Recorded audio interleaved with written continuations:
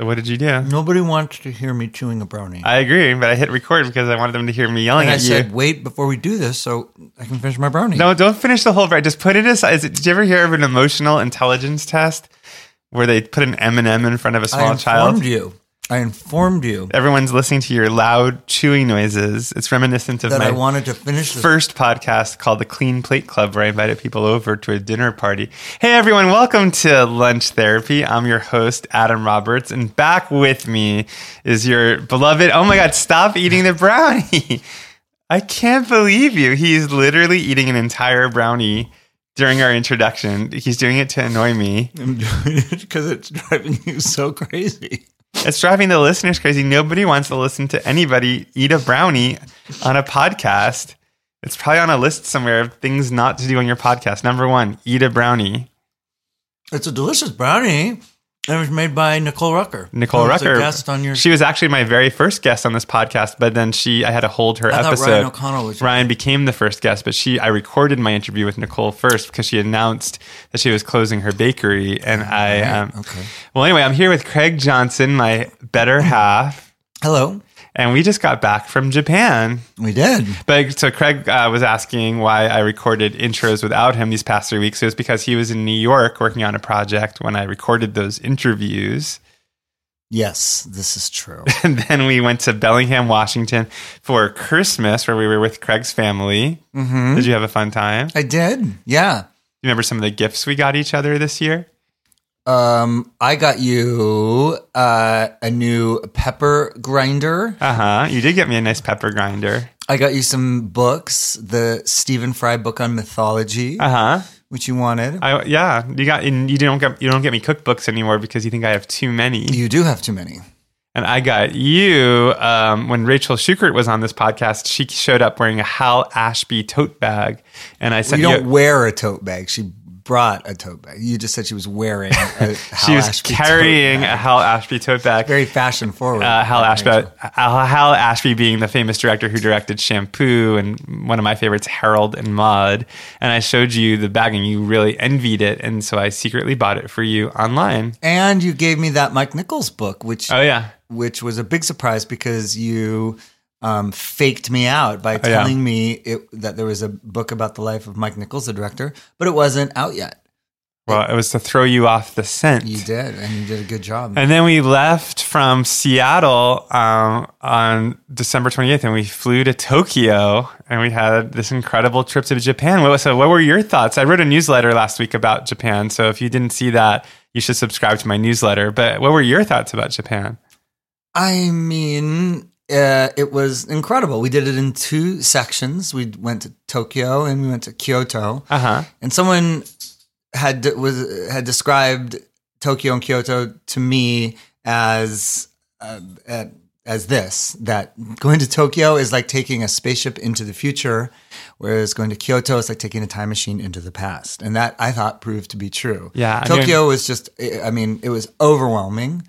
It was city as far as the eye could see, and it was just bright and bleeping and kind of loud and colorful, and there were kind of screens everywhere. It's very Blade Runner. Yeah, it reminded me of Blade Runner. Yeah. But also like a happier Blade Runner because it was very like welcoming and warm and sunny, and I just remember like this music being piped in on the streets when we were walking. You hear this like joyful music play. It was just this like collage of music and sounds and little voices and yeah, again, like these cartoon characters bounding down screens that are, everywhere. And we had some interesting food experiences in Tokyo. In fact, on our first night in Tokyo, Craig's old film school roommate, Genjiro, who was incredibly kind and took us all over Tokyo, brought us to a yakitori restaurant where they specialized in chicken. Mm-hmm. And we ate, the very first thing we ate there, do you remember what it was? It was ostrich... tartare. Sashimi. It was just raw ostrich. Raw ostrich. Which the chef had asked us, are we okay eating? Winston, will you knock it off? Well, chef asked us if we were okay eating raw ostrich, and we both said not really, because we were both, coming from America, it's like eating raw poultry doesn't sound like something you should do.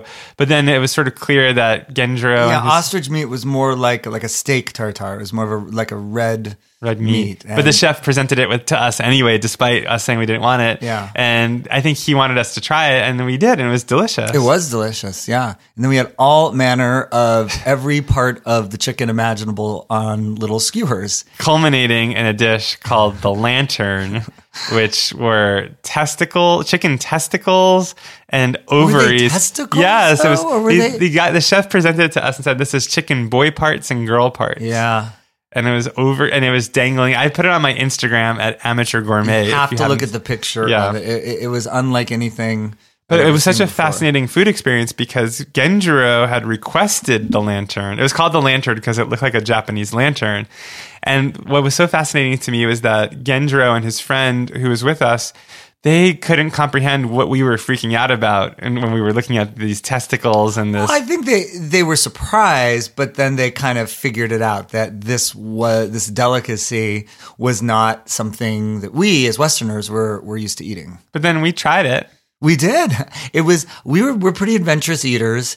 I ate some of it. Yeah, but there was a little bit of a psychological because what were they? Ovaries. Were they ovaries? Chicken ovaries. Like it was like a just beginning to form egg. Yeah, right? It tasted like an egg. Yeah, but I couldn't get over it kind of popped in your mouth like a water balloon. But it was a fun initiation into our Tokyo trip. But we had some incredible meals in Tokyo and Kyoto. Do you remember what were your highlights food-wise? Oh my gosh. I mean, you'd almost have to go like little food snapshots. That shrimp that crawled up onto the... Yes. We went to a sushi dinner at this place called Sushi Ginza Onodera, which was a fancy sushi place because we wanted to have like one fancy sushi meal. And the chef, Craig, just took the last bite of brownie thinking that I was going to be talking and monologuing, which I guess I will. And the chef brought out live shrimp that crawled all over the counter before he then boiled them and then put them into sushi, and it was delicious. Yeah, I think you may have put this on your Instagram, but one of the most memorable bites was a piece of bonito sushi. Oh, yeah. That was just, had a few things on it, and it was just delicious. Well, if you've ever had bonito flakes, which are used to flavor broth in Japanese cooking, that's where bonito flakes come from. So it's a very oily, flavorful fish. But one of my favorite food experiences was when we were in Kyoto. And so, by the way, New Year's is a big holiday in Japan, but not like fireworks and crowds, but it like the town's actually shut down for like 3 days and a lot of places are closed because people are gathering with their families and visiting like the shrines and temples. Well, Kyoto is all about shrines and temples. Yeah.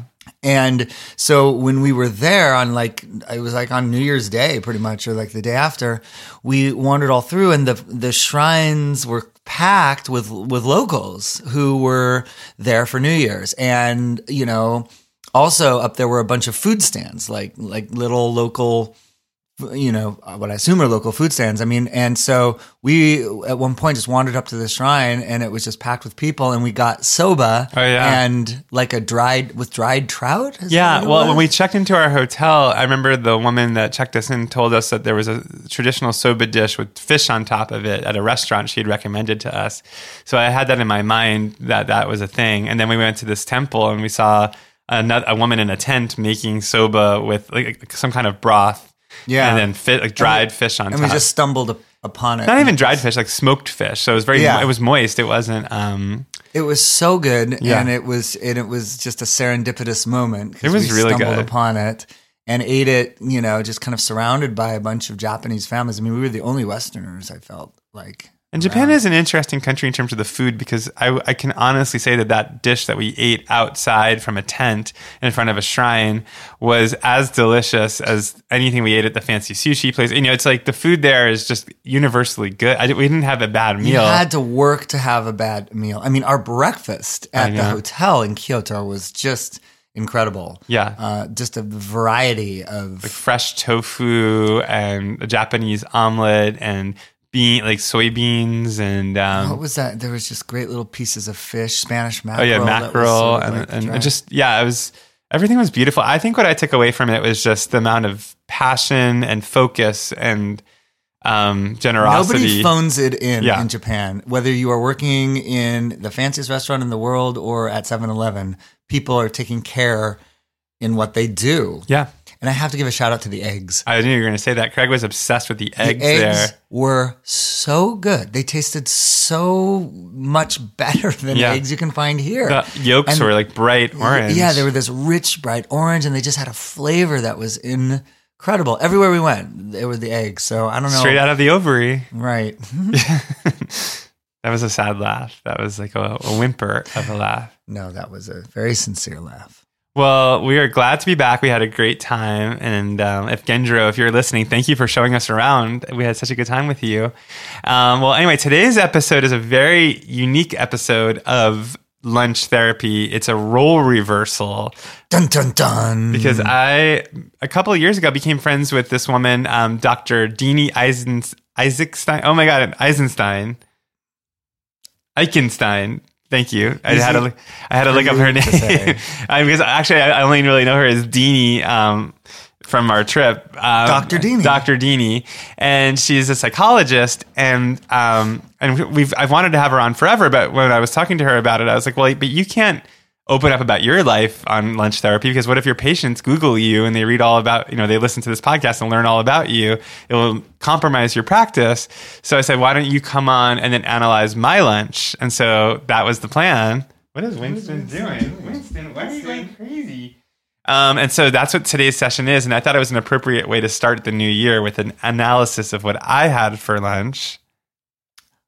Ooh, the tables have turned. They do turn. It was actually kind of an interesting experience because I was definitely uncomfortable being in the patient chair during Lunch Therapy, because it made me realize for people to come on. Did you open up? Did you reveal? I talked about things that will make your head spin. Oh, wow. No, okay. I did open up. I definitely did. I think people will agree when they listen. Talked about pooping. You did? Yeah. That's a big issue for you, actually. Your psychology and your pooping is linked, actually. I think that's true for most people. Yeah, but for you in particular. Well, it ties to the Freudian notion of the anal personality. Yes. Did you got into that with Deanie?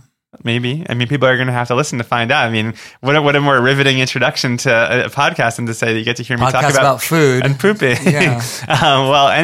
Before we get started, I just want to remind you, if you haven't already, you can subscribe to Lunch Therapy by going to Apple Podcasts, typing in Lunch Therapy and hitting subscribe. And while you're there, I ask this every year, but right now it's so important as we start the new year. If you can write a review, if you can just do 5 stars, that would be great. It just gets more eyes on the podcast and helps Apple Podcasts know to promote it more.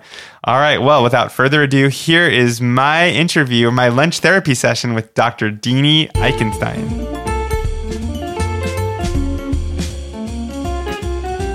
All right, Deanie, are you ready to do this? I'm ready. Okay. Well, I'm here today with Dr. Deanie Eichenstein. Did I say it right? Yes. Who I met a couple of years ago with my friend Ryan at Ryan's birthday.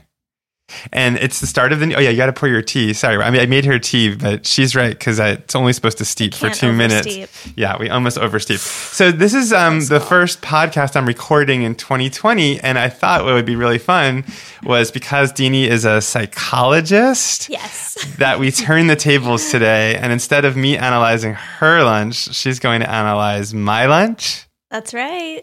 And what's funny about that is, when we first talked about doing this, I wanted to have her on as a guest, but we talked about the fact that because you have your own clients, that it might not be a good idea for you to reveal tons of stuff about your personal life. Right. Which I was open to, for the record. Yeah. But you thought this would be a better format. This might be better. And I think that also, there's a lot of creepy people out there. Have you ever seen Cape Fear? No. Oh, it's I don't know if that's about a psychiatrist, but it's Robert De Niro stalks a family. I'm just saying, you could have a client out there true. who you trigger in some way, and they look you up. I just want to protect you. Thank you. So, but what's interesting about this is I'm I'm very nervous about this. Are you? I'm super nervous. And I think part of it has to do with like being the host of this podcast and now turning the tables so that not only am I not analyzing your lunch, but like you're going to have to sort of steer the ship a little. I know. So I'm going to give you my pointers from like when I've interviewed other people. Because, okay. So number one, like this is the clock, as you're familiar. So the first 10 minutes of the podcast, I like to just banter to make people feel safe. Like you feel very safe right now. So safe. Yeah. I'm just going to turn your microphone up a little towards your mouth. Okay. And then, so like we started at like, let's see, 4 minutes ago or 3 minutes ago. So then like around like, it says 15. So like 15:56 or so, you'll ask me, what did you have for lunch? And then we'll do 50 minutes. So in your mind, you have to watch the clock and gives you 50 minutes from that point of lunch therapy. I'm really working. Yeah, this is work, and you're not getting paid at all. Yeah, no. But it's tea, though. But it is good promotion for your practice. My practice set is full, but yes. Oh, yeah. Oh, wow. Okay. Yeah, nobody can go see her, but one day you might need a client. Wow, Winston is going crazy. Cute. He can't stand the role reversal. Okay, so that's the bantery part we can do. And maybe we can talk a little bit about you at the beginning. Sure. Because people might want to know. Yeah.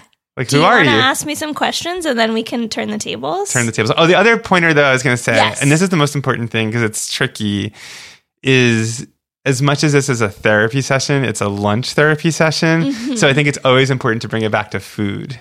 Great. You get it? But like you're a lunch therapist and I'm a real therapist. I know. So I don't even know what I'm doing. I know. Like I don't know how this is going to go. But I guess that's the host's responsibility. Like, yeah, but who's the host? I know. That's the question. Stressful. It's very stressful. Stressed. No, but you know what I mean? Like, I feel like if this just became a therapy session, then it wouldn't be like a food podcast. And I'll try to bring it back to food. Or like lunch as a metaphor. We'll see how this goes. It's funny because like one of my issues in my own therapy is like having a lot of defenses up. And as I'm like transferring the baton to you, I can feel myself like getting very defended. We'll talk about that. Oh God. Oh no, I'm so scared. Okay, so Deanie, tell us so you're from California? I am. I'm from Los Angeles. And you grew up in Los Angeles proper? Los Angeles, yeah. What part of it? West LA. Okay. Does that mean like Santa Monica and that? No, it means like sort of like near like Culver City more, like a little more east. Okay. Yeah. And were your parents therapists or did you grow up in a family with a lot of therapy? My mom is a psychologist. Okay. Yeah. Can you help me with the distinction between a therapist and a psychologist? No one knows, and it needs to be clarified. Okay. So there's so many versions of therapists. There's physical therapists, there's occupational therapists, there's psychotherapists, which are master's level therapists, and then there's psychologists, which are doctorate level therapists. Okay. And then there's psychiatrists or MDs. How do you know if your therapist is a psychologist versus a therapist? Well, anyone can say they're a therapist.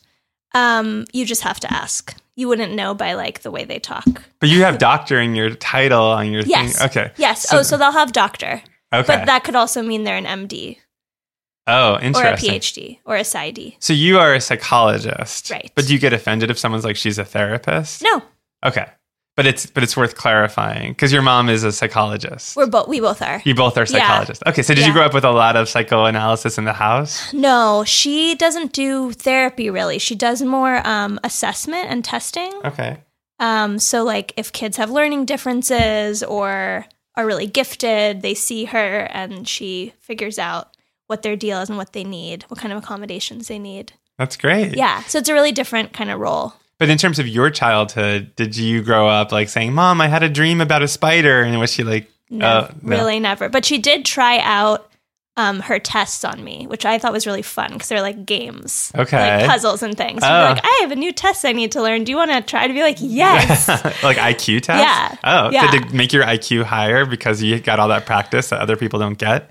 No, because it's you just would learn the test. It doesn't make your IQ actually higher. That's a real advantage in life. It's so funny. I remember like IQ seemed like such a big deal growing up. Like, oh, he has such a high IQ. Like my mom would talk about like Mensa and things like that. Really? And as an adult, it's never come into my life ever as an issue or a subject. It's so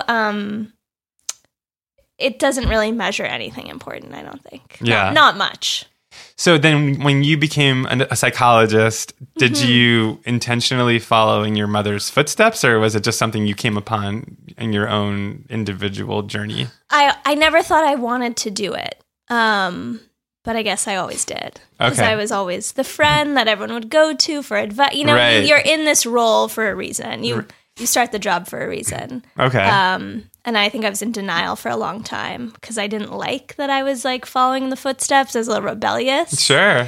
But then in college, I started studying psychology, and I was like, wait, this is the best. I love this. And I was like, okay, the bug bit me. And the apple doesn't fall that far from the tree. It does not. Wait, what does your dad do, did you say? He's not in psychology. He's in real estate. Oh, real estate. Totally Okay. different. Yeah. Got it. Which also I find very interesting. Really? Maybe you can help me buy a house during the session. Sure. Yeah. Craig and I had a funny thing recently, like where we saw this house in Atwater Village where we live that we loved, and we were like, oh my God, and we went in and we spoke to the person, and like we started the whole thing, and then wait, we can't like afford a house. Like, so we had this whole day where we thought we were buying a house, and then we realized how much it would be with the down payment and stuff. So you did the math. Yeah. Yeah. Maybe that's the next podcast is like house therapy. You can come on that too as the daughter of a realtor and a psychologist. Was realtor the right term? I don't know, actually. He did more like industrial and commercial, not residential. So it's a different world. I just want to get all the terms right. I don't know those terms. How are we doing? At the clock, but I can't remember what time we're We're almost there. We're on the cusp. Oh, yeah, we're a minute away, right? We're a minute away. Are you ready? So do you have any questions for me before I turn over the steering wheel or the... I guess I should just clarify for liability purposes. Oh, yes, please a do. disclaimer that this is not a real therapy session. Yes. This is for entertainment. So I can't sue you now. You're not my patient. Okay. And we don't have to go over any of the limits of confidentiality because this is fake and it couldn't be less confidential. But it's not fake in the sense that I really am going to tell you things That's about true. my life. That is real. I just mean like this is a public... Right. This is going to be a public display of And maybe your it's worth psyche. asking, how do you think the public nature of this podcast changes the nature of the ability to do therapy? Oh, it changes everything. How so? I mean, we're going to find out, but Okay. I think you can't ignore that people are going to hear this. Right. And therapy is the most private possible space. Do you ever listen to Esther Perel's podcast? I do. But she does that on her podcast. She interviews couples. That's true. But it's I'm sure they get it for free. Mm-hmm. And I think normally her rates are astronomical. Oh, I think really? That's and I think it's very hard to get in with her. Okay. You think I'm stalling right now? And it's anonymous, sort of. All right. Sort of. Okay. All right. So look, Yeah, I'm looking it's at the time. clock. So 56. So that means it's, let's see, 46 is when it will stop. Okay, great. Thanks for doing that math. I know. for It's me. like I always do the math. All right. I'm turning over the baton. okay. No more hosting for me. Okay, Adam. So I can't wait to hear what you had for lunch today. Okay. Well, Dr. Deanie. Yes. Can I call you Dr. Deanie? Sure. That's a good name for your new TV show.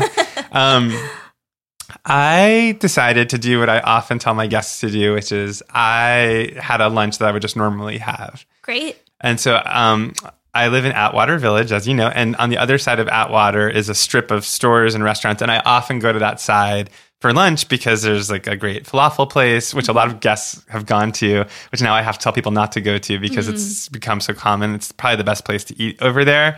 And then there's kind of a mediocre sandwich place, which is where I went to lunch. I don't mean to call them out as mediocre. They're fine. They're okay. Called Bon Vivant, which is totally just like, it reminds me of like a college coffee shop. But what I like about it is it's not crowded. There are a lot of tables.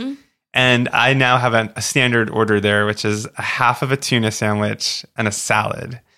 And it's kind of the perfect lunch for me because it's just enough food. It's not like too filling.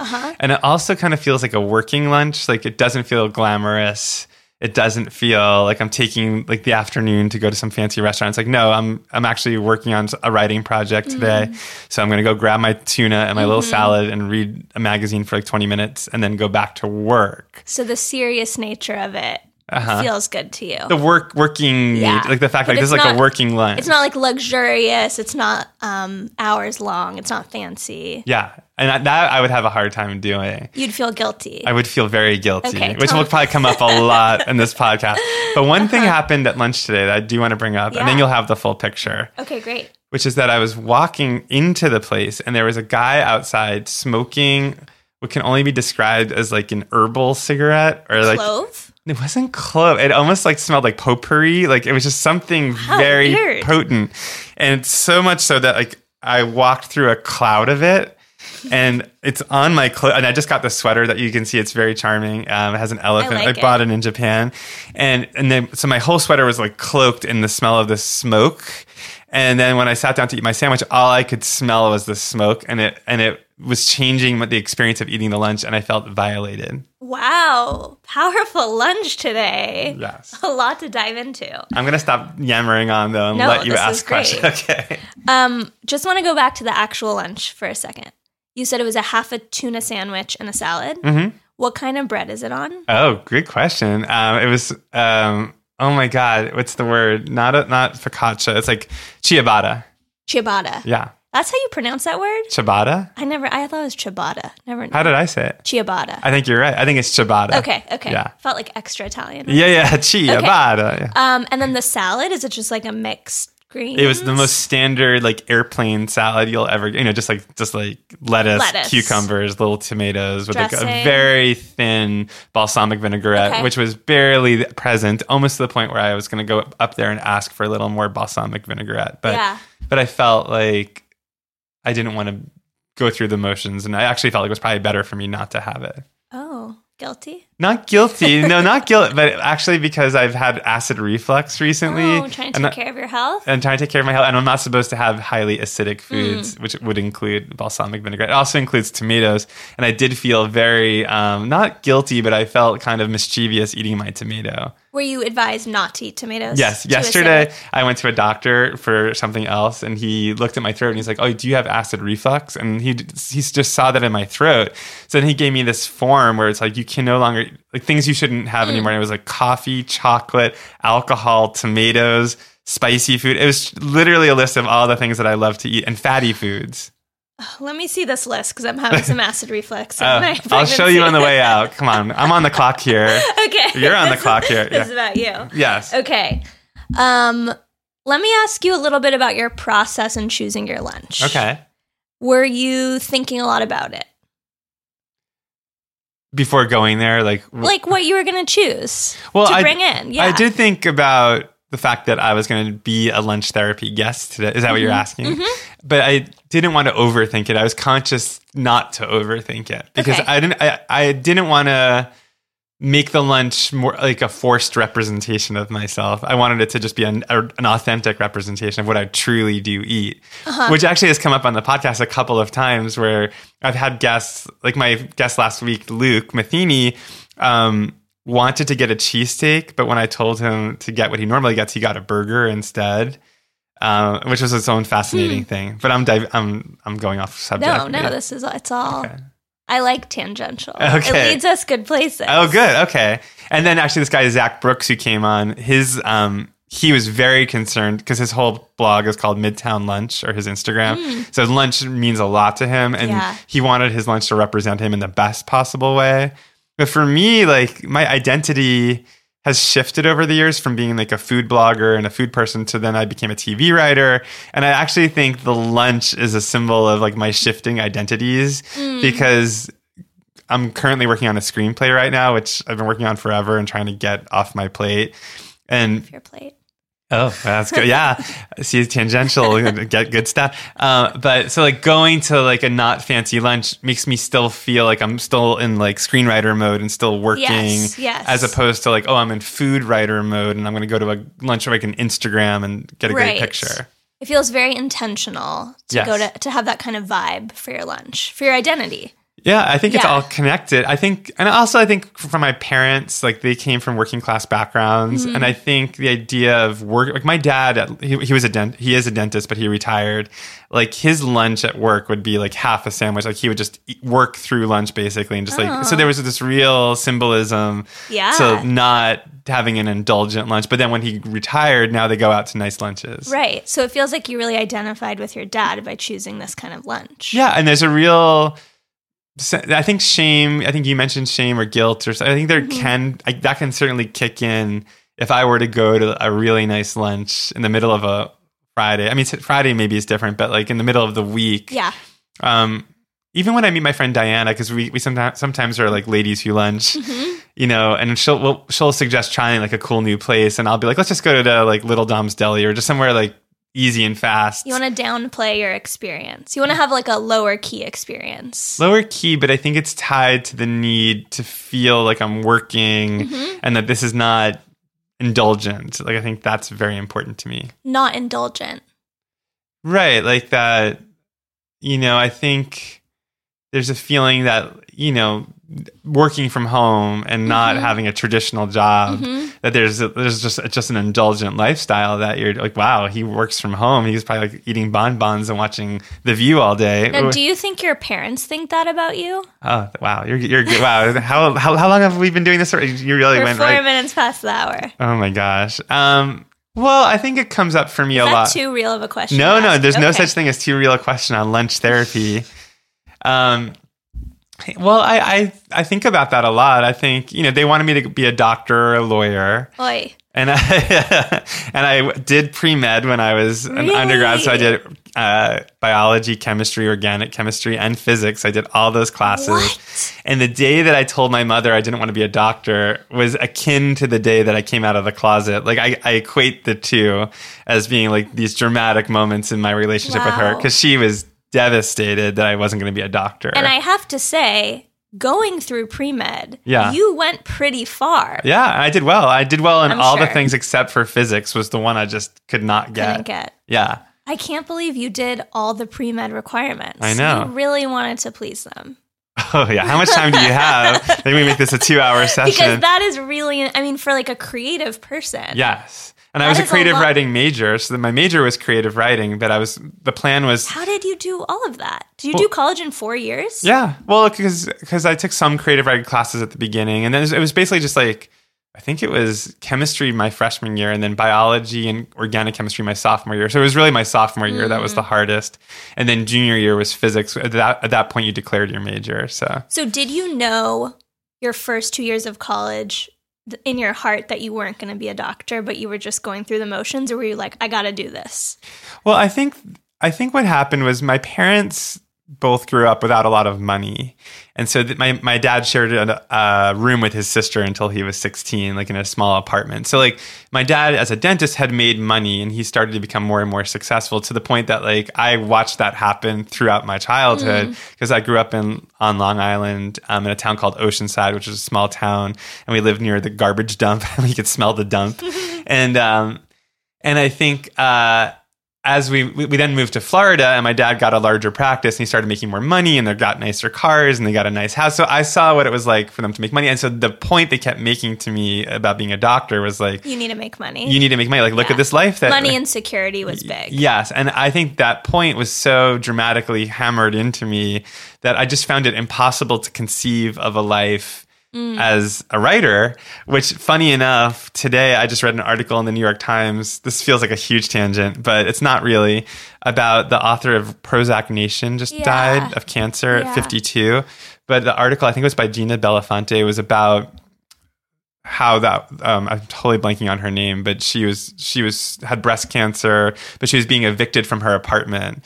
And it's basically, the article is about what the fantasy of being what a writer's life would be like in the 80s versus the reality of what it's like today, and how hard it is to make money and support yourself as a writer. That this woman who'd written Prozac Nation could barely afford her apartment anymore, and that opportunities for journalists and opportunities for novelists, like you can't make money with a book anymore. And even in TV and film, it's like it's all streaming now. And so, but I will also say, being a doctor is not what it used to be. Yeah.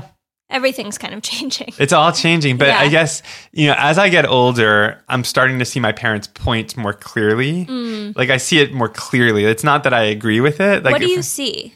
I see that security and stability are sometimes as important, if not more important, than living out your dreams. Sure. More pragmatic approach. Yeah, because I think you could pursue your dreams and be very fulfilled, but at the end of the day, sometimes I think a lot actually about my 60s and 70s and 80s, and it's like, if I have no money, where am I going to be? Am I going to be government housing and sharing a bathroom with 8 other senior citizens? And I don't know. This is a real capitalist issue. Yeah. Yeah. And look, and I supported myself as a food blogger for 10 years. Yeah, you did. And then I supported myself as a TV writer. So I've been able to do it, but I'm also starting to understand that was good for my 20s. I lived in a small apartment in Brooklyn with my friend Diana, who I mentioned earlier. We were roommates. We lived that 20s New York, straight out of Girls, Lena Dunham. That's what it felt like. So that was fine for your 20s. And then in your 30s, it's you make a little more money. You want to be more comfortable. You want to be more comfortable. And then in my 40s now, I turned 40 this year. You want to be even more comfortable. Well, yeah, but not to the point though where I want to give up what I do, because I love being creative. So it's just been. Wow, this all came from my tuna sandwich. This is a great concept for a podcast. Seriously. Yeah, wow, don't steal it. Yeah. I want to go back to you growing up next to a dumpster that you could still smell. Not a dumpster. So Oceanside had what was called the Oceanside Dump. Okay. And if anybody's listening to this from Oceanside, they'll know exactly what I'm talking about. And it was this giant dump that had seagulls flying around it. And so our house wasn't near the dump, but you could smell the dump from our house, if the wind was blowing a certain way, which for me is the perfect depiction of where we started and what we left behind. I'm just thinking about the aromas of cooking and how cooking is so important to you, and if there's any to up a smell that you're trying to do in some way. Wow. That is where my mind went. That's interesting. My cooking, to me, the cooking part of my story has a lot more to do with going to law school. So what happened was... What? Oh, you don't know I went to law school? No. Oh, wow. You have to do your research. I guess not. No, you're not supposed to do your research. Oh, yeah. Fair enough. So when I didn't go to medical school and I was a creative writing major and I was graduating college, I really had no idea how I was going to support myself as a writer. And this was before I started a food blog and before anything was clear to me. So my parents, of course, were go to law school. You can be like John Grisham. That's what they kept saying. Or Michael. That was their pitch. Wait, not Michael Crichton, but who's the other guy? He wrote 1L, Scott Turow. So it's you could be John Grisham or Scott Turow. I'm all right. So I applied to law school, and I genuinely thought I could go to law school and sort of also be a writer. I was I'll just go to law school and be a writer. And I started law school, and it was getting sucked into quicksand, and I hated it. And I was this is not for me. And I called my parents, and they're just get through the first semester, just get through it, and then we'll talk about it. So I got through the first semester, and I was I still hate it. Well, you got through your first half of the first year, and the first year is the hardest year. So just finish out the year. And that was true. The first year of law school is the hardest year. That's so I got through the first year, and then they were well, you got through your first year. You may as well start the second. So I did all 3 years of law school. What? Yeah. But while I was there, to your question, I started watching the Food Network all the time.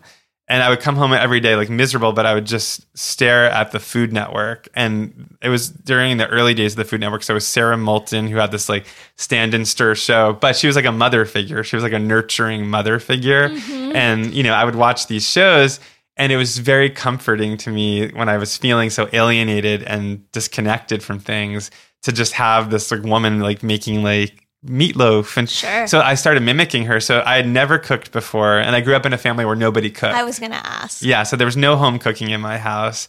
But my mom was obsessed with restaurants, so we would always go out to restaurants. Is she a lady who lunches?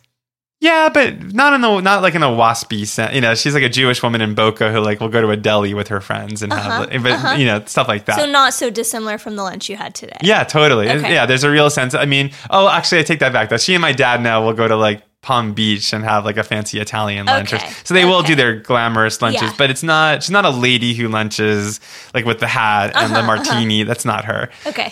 But anyway, make a long story short, started watching the Food Network, and I started cooking in law school to the point where I got really into it. And I would just come home every day and start cooking, and I loved it. And the smells were a huge part of it. Like, I remember vividly making tomato sauce for the first time with thyme, like fresh thyme and garlic. And like the smell of that was so intoxicating. I don't think I'd ever smelled anything like that before. Because when you do it yourself, it's like when you go to a restaurant, you have a dish, you don't smell those individual components going in. Sure. But if you're listening to this and you've never cooked with fresh thyme and like pulled it off the stem and just smelled what that smells like, it was incredible. So I started doing that. And then my friends in Atlanta, where I went to law school, were like, you should start a blog.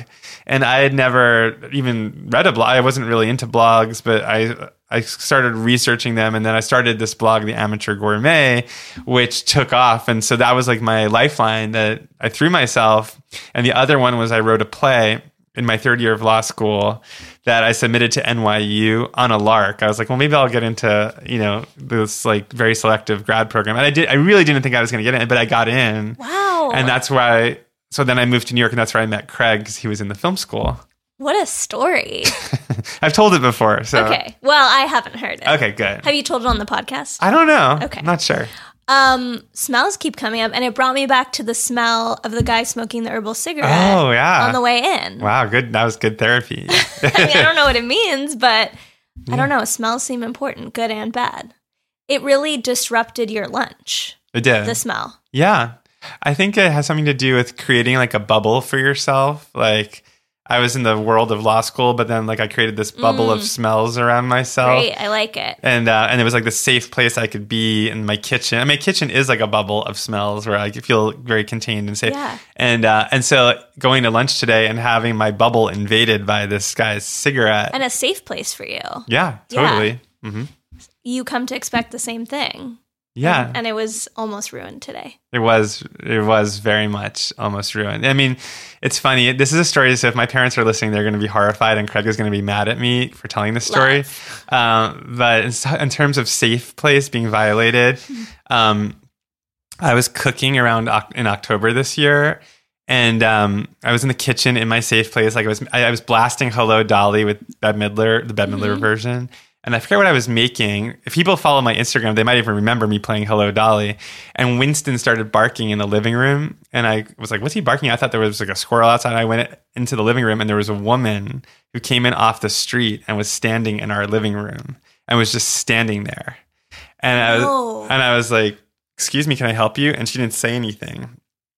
And Craig was in the back room. And so I screamed for Craig. I was like, Craig, get in here, Craig. And he came out, and he's like, what is it? And I was like, this woman is, both of us could feel this like menacing vibe. It was like, she was like drugged out of her mind. Sure. But she was. Yeah. And so he was like, you need to get out of here. He's like, my instinct was to run. If I was home alone, I would have grabbed Winston, run out the door, and called the police. But Craig just got in her face, like, you need to get out of our house. And so she left. But that violation, that like puncturing of like my safe bubble of safety, like I had nightmares for like a week. That is terrorizing. Yeah. To just look up and have someone standing in your living room. And she didn't say anything or do anything. It was just her presence, and it freaked me out. It's like a ghost. It was like a ghost. And, it's like that movie. I don't like scary movies, but Craig was once watching this movie, The Strangers. With Liv I don't Tyler. watch scary movies either. But Can't handle it. The premise of that movie, that was just like these people just like show up in the window. And that's what it felt. It was just like, that's all it takes, is just this like menacing presence.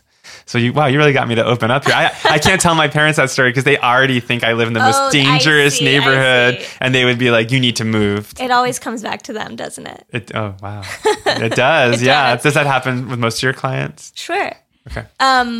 I mean, I always bring it back because I think that's interesting. So, okay, I have to go back to so you did all your pre-med recs, and then you went through law school. Yes. You tried so hard to give them what they wanted. It's true. Make it about food, Deanie. How do we bring this back to food? What is their relationship with food? No, that was me just trying to get off your very good question. No, it's true. I'm a parent-pleasing person to the point where in my own therapy, not that this isn't as good as my own therapy, but in my therapy, we talk a lot about me not knowing what I want. because I was always trying to please my mother, and also Craig has a strong personality. Sure. So it's always like I'm trying to please other people, but it's hard for me sometimes to know what I want. And I think with food, it's actually one of the few areas where I can. You do know. I do know what I want. Yeah. That's cool. That's empowering for you. Although sometimes like I can get tripped up if I'm cooking for other people, and I know that they don't like this, and sometimes I have to like really wrestle. A big thing I wrestle with recently is like how much money I want to spend on a dinner party, which sounds silly, but like no. But I've discovered that my eagerness to please can send me off in directions where I'm like, oh my God, like why did I just spend so much money on this meal for people who I like, but like would they have done the same for me? I don't know. Or it's just feeling too much. Yeah, it just feels like I go overboard. I mean, I don't know, but I love to do it. That's the thing, is I get so much pleasure, and there is great pleasure to be had in like getting the nice chocolate and getting the good tea that Deanie is drinking right now. She was like, I have to have the good tea. I'm just kidding. I offered it to her. But it's like I'd like to get the good meat, But you get to enjoy that too. That's true. But I think for me, but sometimes, like, for example, our mutual friend Ryan is coming over for dinner tomorrow night.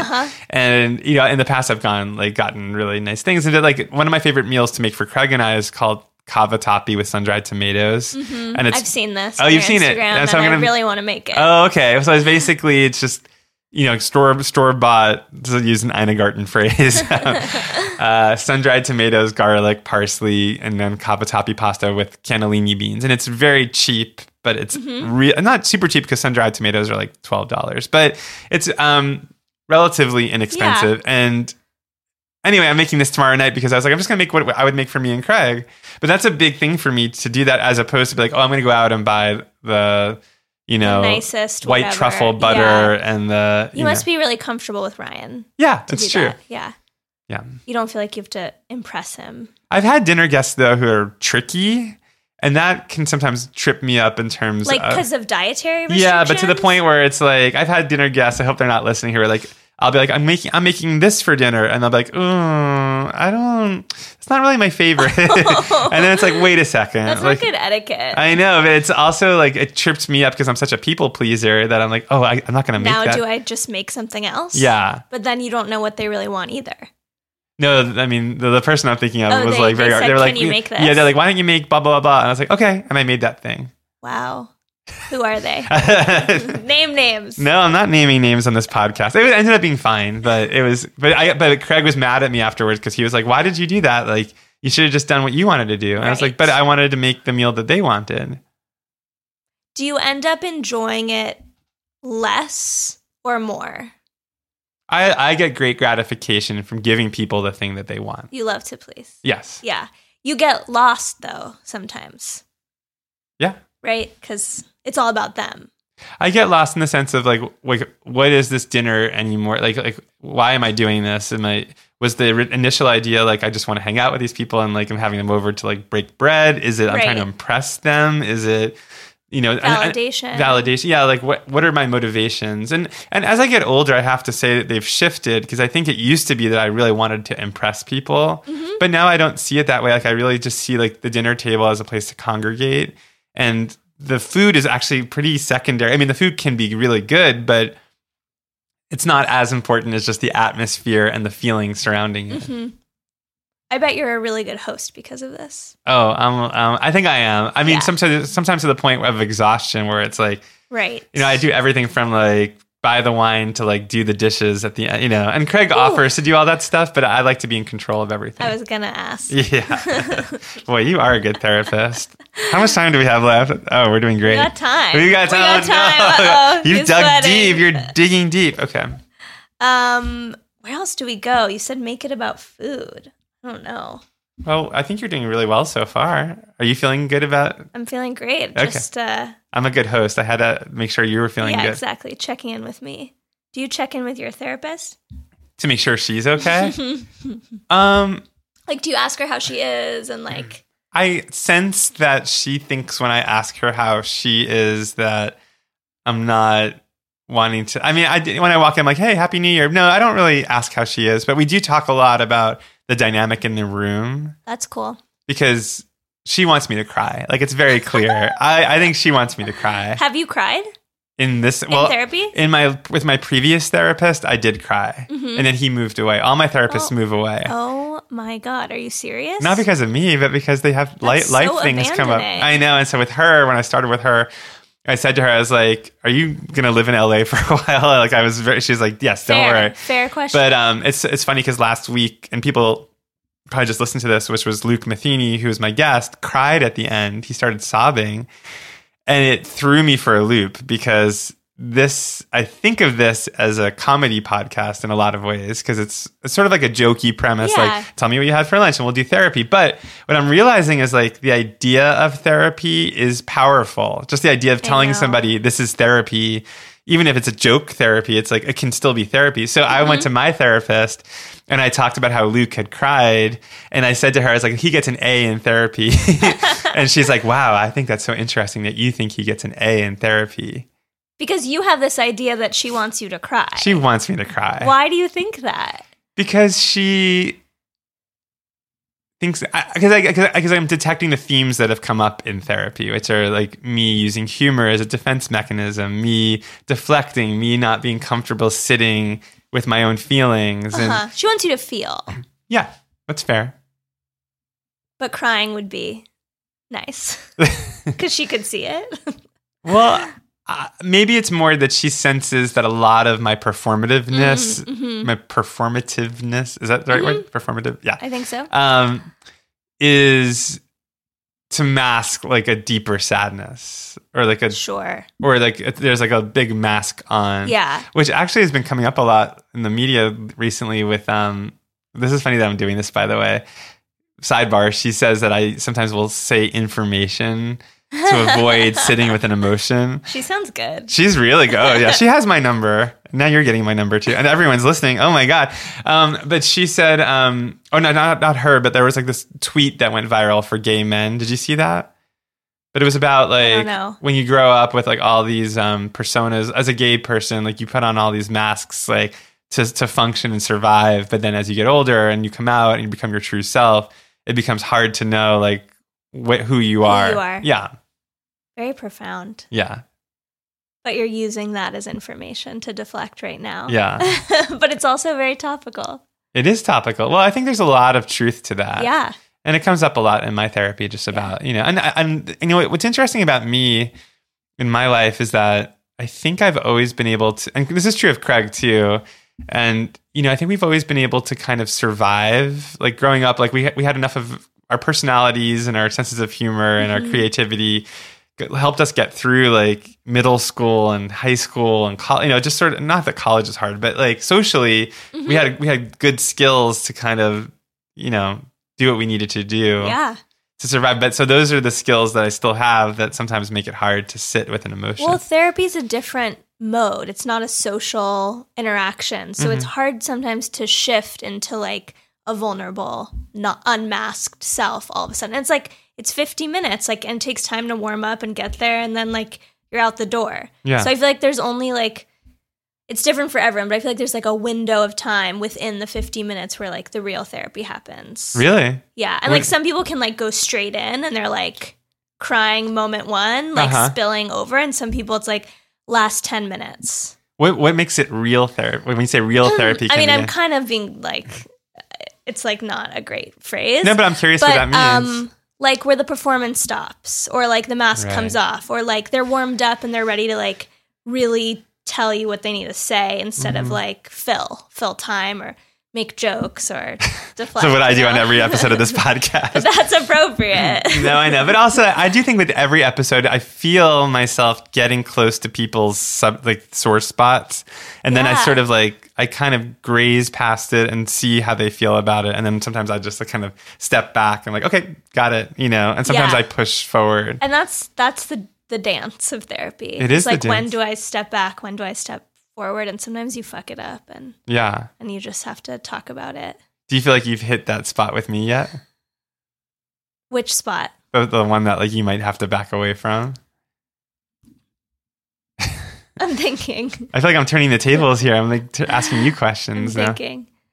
No, I've wondered. I'm like, is this too much? But I've said it. I'm like, is this too real? No, nothing's too real. I don't think it is. And then you were like, no, you like gave me the go ahead. I told you my story about the intruder in our apartment. Oh my God, I'm terrified now. Is your door locked?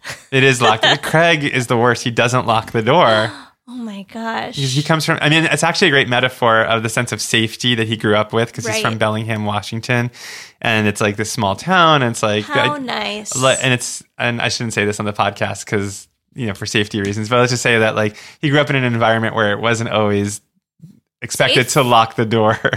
I didn't, anyway, but my parents not only lock their door, they triple lock it, and they have, oh my goodness. Actually that's not true. They lock it, but they have, they live in a guard gated community where there's a patrol going around and who has a gun. Listen, Jews have reason to not feel secure. Yeah, you get it.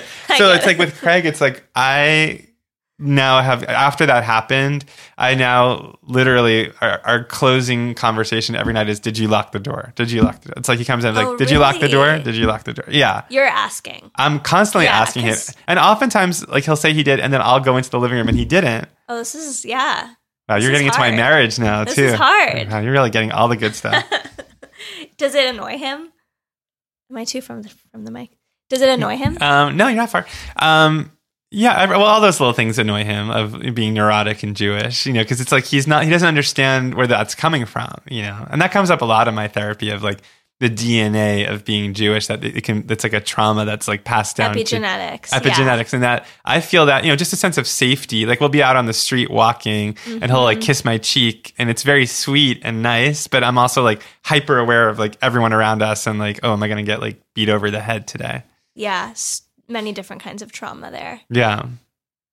So, okay, so maybe back to the food.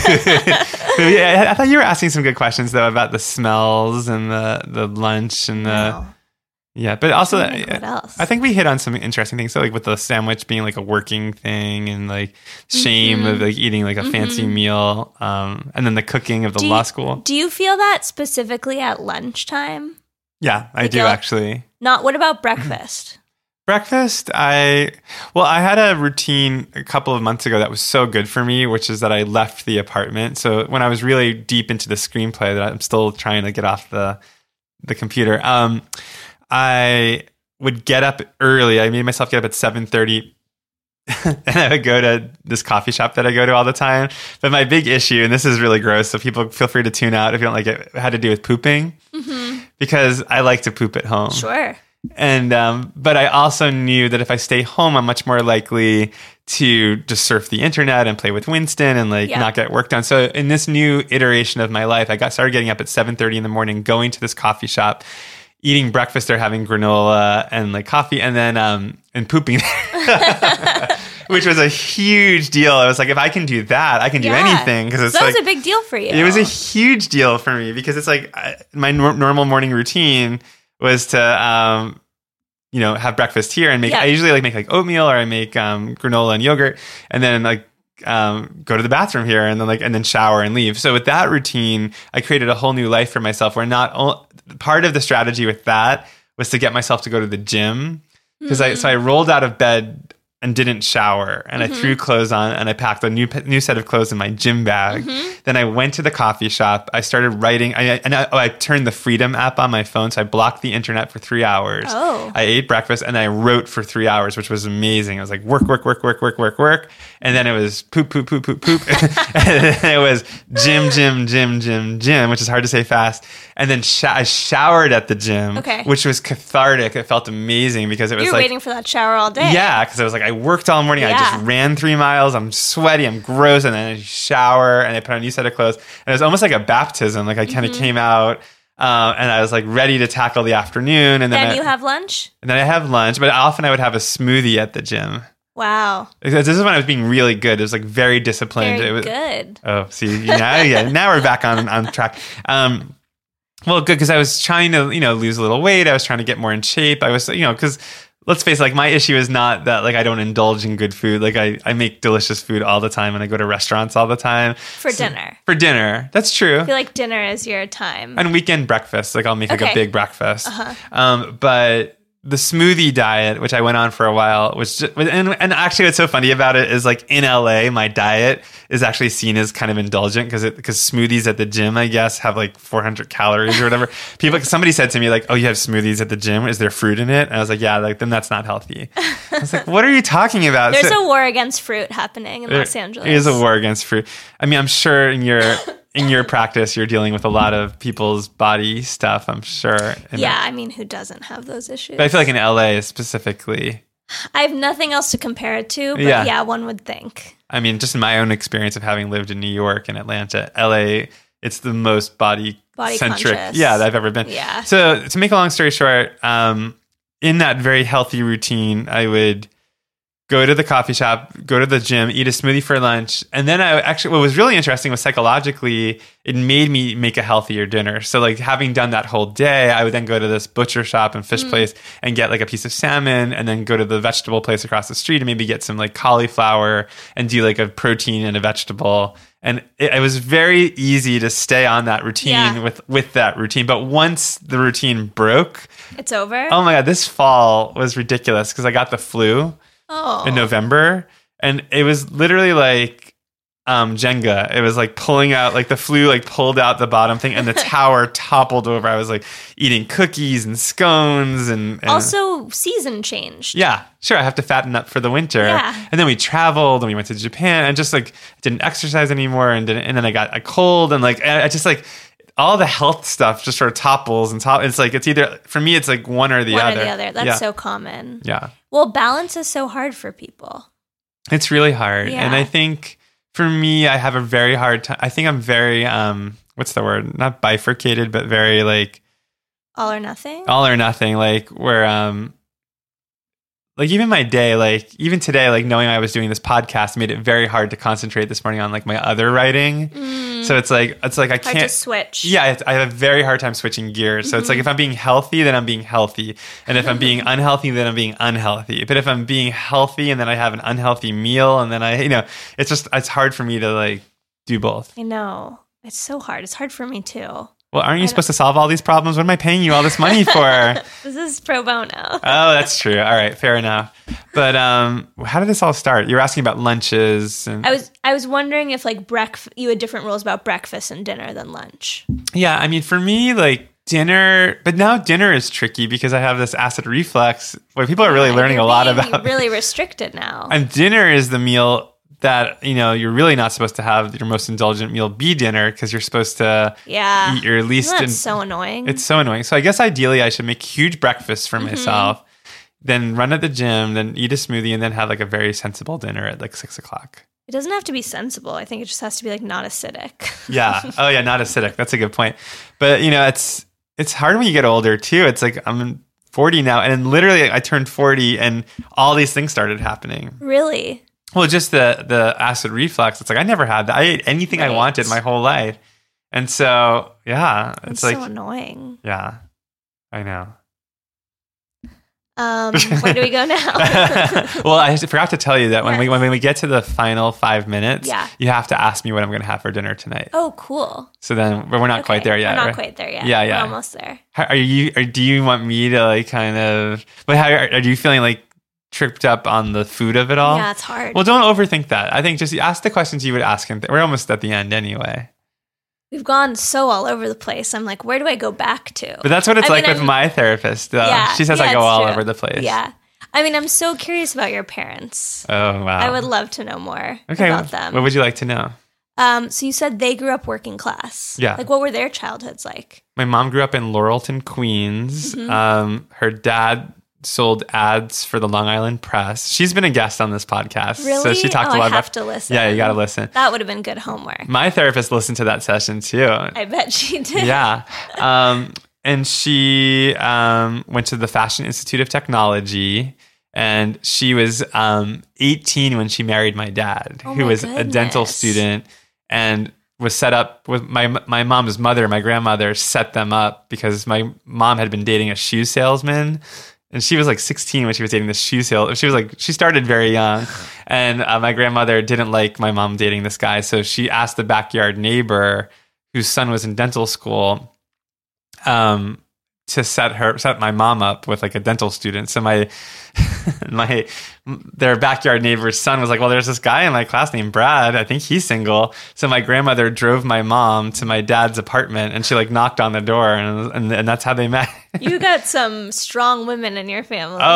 Lineage. It's really funny. When I was in grad school, my teacher was like, which TV shows do you guys watch? And everyone was telling. And when it got to me, I was like, well, I watch Judge Judy, The Barefoot Contessa, Roseanne, The View, and they're like, so like, she's like, you like strong female characters? I was like, yeah, and that's like all I knew growing up. Do you write those characters? I do. I mean, I've never completed anything about my mother. Mm-hmm. I'm trying to. Is that what you're working on now? No, that's the next one. Okay, that one's called The Floridians, and that's about my childhood. Oh, can't wait. Yeah, the one now is a romantic comedy. That's a little broader. That's cool. I'm trying to like sell something. Branch out, yeah. Yeah. And I have one about a chef or about a cookbook editor. That's already out. Sound good. Oh, thanks. But anyway, my mom is a larger than life character, and my grandmother was a larger than life character. And I was, I was in their world a lot growing up. I mean, like I would go out to lunches with them and lunch therapy. Uh-huh. We would go to this place called Bagel Works in Boca, and we would have. We would sit there and we would like kibitz. Like it was just like me and my mom and my grandmother. And like I was really into the vibe. I think a lot of my social skills came from that. Oh, I'm sure that's where you learned it. Yeah. So was your dad a lot older than your mom when they... Yeah, he was 24. She was 18 when they got married. So yeah, 6 years older. And my dad is a dentist and he plays the piano and I play the piano too. Oh, wow. So he taught me how to play by ear. That's cool. Yeah, we both have that. Like, and his mother was a pianist, like a classical pianist, and a typing teacher. Cool. And his father was a grocery store manager. So he grew up. My dad worked in the grocery store and sliced meat at the deli. Wow. Yeah. Well, the time has come now. Oh wow. Okay. Wow. You're getting into this. I didn't get to make any connections there, but it's good for me to know. For our next session, you'll have to come back and do another one. I mean, are there any do you feel like I have like any psychological disorders we need to address immediately? Or I can't diagnose you. Oh yeah, that's against the. But are you feeling? I know you couldn't make the connections, but did you feel like there were themes that came up? I mean, guilt, wanting to please. It seems like you've a really like.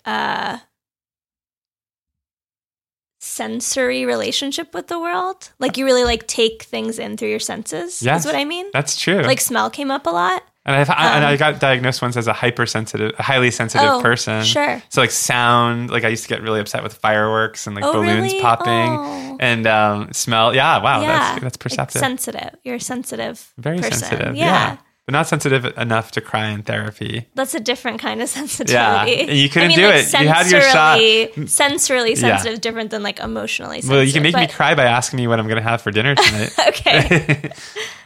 What are you having for dinner tonight? I made you say it. I'm going to my friend Ben Mims's apartment. Ben is a food writer that was a guest on Lunch Therapy 2 weeks ago, and he and his boyfriend are having me and Craig over for dinner. And do you know what they're going to serve? No, I don't. Sorry, I just heard something. Did you hear that too? Yeah. Someone's out there. Okay. I got so scared there was the woman came back. She didn't make a sound. It can't be her. Now you could tell how traumatized I am by that experience. I would be too. Yeah. That's really scary.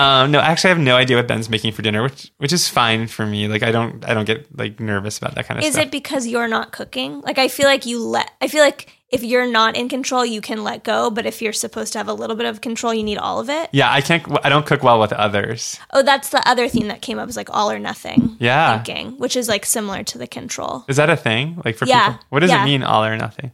It's just like people who live in extremes. Oh, yeah. That's definitely my family and maybe me too. Mm-hmm. Yeah, like good and evil and yeah. Right, like I was being good when I was on the routine, you said. Yeah. Whatever. Right, whereas like balance is the key and like integration. Yeah. Yeah, I mean going to Ben's for dinner is pure delight. I just get to sit there and eat. Yeah.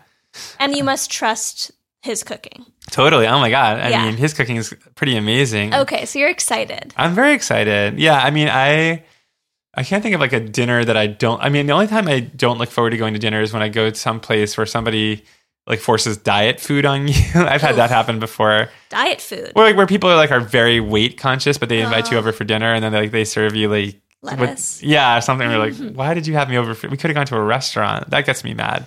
Yeah, you don't want to be cooked for in those scenarios because then you can't choose. I feel like people are imposing their food issues on you in those situations. Sure. Sounds like it. I mean, it's interesting because it's like I've gone to people's houses recently where like they'll make something very casual for like soup or something, and you know that would seem like not a lot of effort or whatever, but I actually really admire that. Like it kind of teaches me like, okay, you don't have to do much. You can put in less. Yeah, it'll still be good. It's a really kind gesture. Yeah.